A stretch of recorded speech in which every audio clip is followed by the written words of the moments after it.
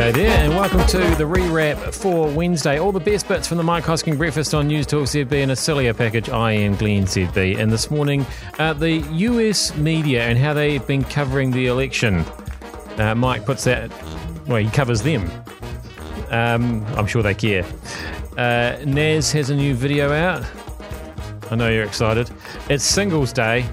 And what implications does that have for New Zealand Post? But first, a course in COVID economics. I'll tell you what my great hope is, that those who have been doing their exams of late, especially the economics-based exams, have been able to at least be taught a little bit and tested on what are truly remarkable times if you think about it. I somehow don't think the curriculum moves at quite the pace the real world is at the moment, which is an awful shame. To understand what we are currently going through would be invaluable. And today is another important part of that, as we've explained. The Reserve Bank will be detailing a number of groundbreaking ideas, decisions involving negative interest rates and a funding for lending program for commercial banks.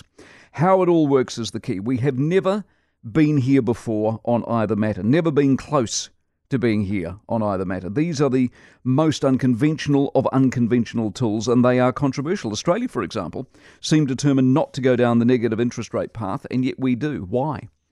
The why is important because the consequences are massive. The funding for lending is money and discount rates directly from the Reserve Bank to the commercial banks, as we heard a moment ago, with a view to that money being sent out to keen borrowers to boost the economy. But how and on what? The what is critical because the consequences are critical as well. The very reason we are here is because we are in serious, serious trouble, which is the other part of the equation. The political side. Grant Robertson, for example, told us on the program this time yesterday, things are going better than expected, which to a degree is smoke and mirrors. What we expected was a guess, nothing more. We thought the house would burn down. Turns out it's only 2 bedrooms, the front room and the kitchen. So, fuel. The reality is, if things were peachy, Adrian Orr today would have little to do except yak on about the cash rate. Even that at 0.25% is a story in itself. And yet here he is, dishing out detail on some of the most draconian fiscal policy we are ever likely to see. And how many of us understand it properly? How many can explain it, given its effects on us all, our jobs, our lives, our futures? My guess is very few have any real idea at all. We're in the middle of history, watching it unfold, and yet sadly my guess is too many of us are bystanders and in no real way participants, which is a shame and a tragedy. The Hoss could be a guest tutor. He could teach people COVID economics. He seems to know more about it than just about anybody. Here's another lesson too in how to cover politics impartially. One of the casualties of the Trump era is the mainstream media, of course, who for reasons best known to themselves continue through their own actions to damage their reputations, values and performance. Now, for the second time in recent days, a number of networks in the States cut away from what was being said at the White House. They cut away over the weekend as well when the president was speaking. The networks decided they didn't like what was being said, didn't agree with it, thought it was false, so that was the end of that. Kayleigh McEnany, White House spokesperson, got the same treatment yesterday. Now, here's the simple truth in a world of misinformation and untruths. Donald Trump is still the president. The official side of the equation has not been sorted and won't be for some days. In other words, the way these things work is that it generally becomes apparent as to what has happened in the election, and a series of people, most notably the media, along generally with the parties themselves, accept the outcome. That's slightly different this time. Trump, of course, doesn't accept the outcome, and no shortage of people in the Republican Party seem to think, at the very least, he should be chasing some sort of resolution through the courts. But while all that's going on, the last of the votes is still being counted, and eventually an announcement will be made on the result. Even at that point, even if Trump loses all his court battles, he is still the president until January next year, and as such, has the right to be treated as president because he is. The simple reality is that all over the world, a lot of strange and unusual, often dishonest material is passed off as fact or policy or promises at the highest of levels. The media, especially the mainstream media, who still openly purport to be fair and balanced, have a duty to report it. So this new approach of editing as you go will do them yet more damage in a world where their reputations range from questionable to outright trashed. Another irony, of course, is their ongoing insistence on neutrality when no such thing exists. They are not fair or balanced or remotely neutral, the crime being they pretend to be.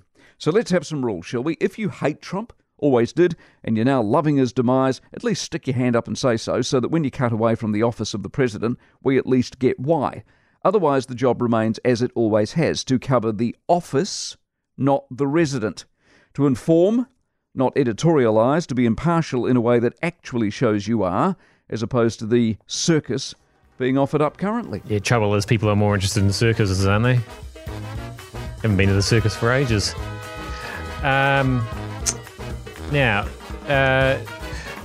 we've got a new song, sounds like the old song, with an old actor and a new artist. This is all going to get a bit confusing, which possibly is why there were technical cock-ups left, right and centre. Trending now on the Mike Hosking Breakfast. Lil Nas took the music world by storm last year with this. Well, he said, isn't there a better bit to that? Like, get the hook line, man. Where's the hook line?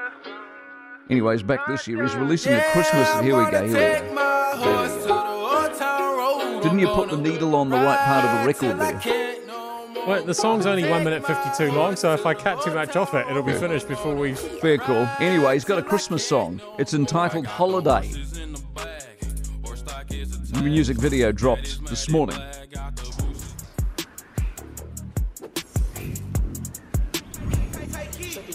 Yeah, this is a different one, just in case you're wondering. This game windows at the start. Tells the story of Lil Nas arriving in the Wild West and becoming the new Santa and travelling to the future. Now, where's the voice? Where's the voice? Oh, did I? Did I blow it? Can we do it again? Can we do it again so you can hear the voice? Special voice?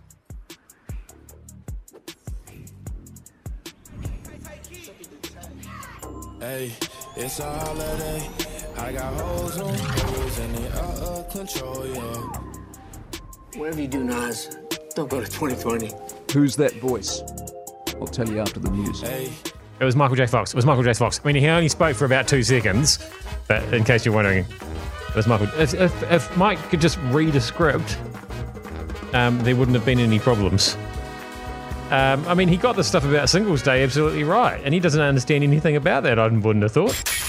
All the ins and the outs. It's The Biz on the Mike Hosking Breakfast on News Talk ZB. And we wish him well in the tournament as well. Of course, Singles Day, biggest single online shopping day in the world. Of course, today, Alibaba got it underway back in 2009. Sales topped $46 billion last year.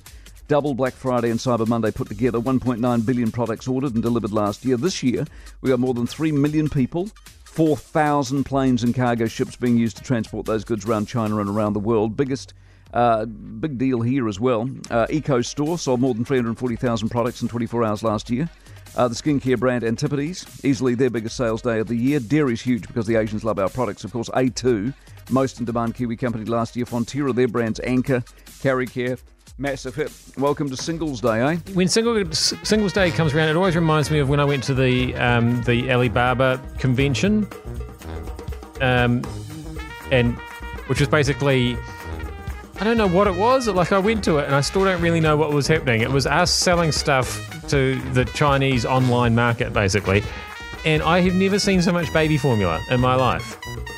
Like, why don't they know how to make baby formula in China? Why do they have to get it from New Zealand? I don't know, but they just absolutely love it. Baby formula and health pills. Just remarkable. And people dressed up as mascots. But yes, anyway, so if you order something for Singles Day, when will it arrive? Or will it ever arrive? Speaking of Christmas, New Zealand Post.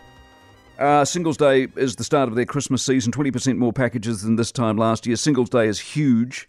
And here's my problem for New Zealand Post, of course, is they struggled during lockdown. During the peak of the lockdown, they processed 2 million packages a week. They reckon they're going to be doing about 1.5 to 1.6. They expect to process 85 million parcels overall this year. So their business is booming, so that side of it's good. But I hope they're up for it and the parcels arrive on time, as they say. Yeah, I don't think Mike's ever forgiven New Zealand Post for his sneakers not arriving, and he had to go out and buy the same sneakers from an actual shop, and then the sneakers arrived, so he ended up having 2 pairs of sneakers. I feel like the delivery times have got better. Like, if that's one thing that's come out of COVID, I think New Zealand Post has actually sharpened up their act. Mind you, I say that now. Haven't got to Christmas yet. I am Glenn ZB. Send any parcels you have for me now. Don't delay. And I'll see you back here again with another rewrap tomorrow.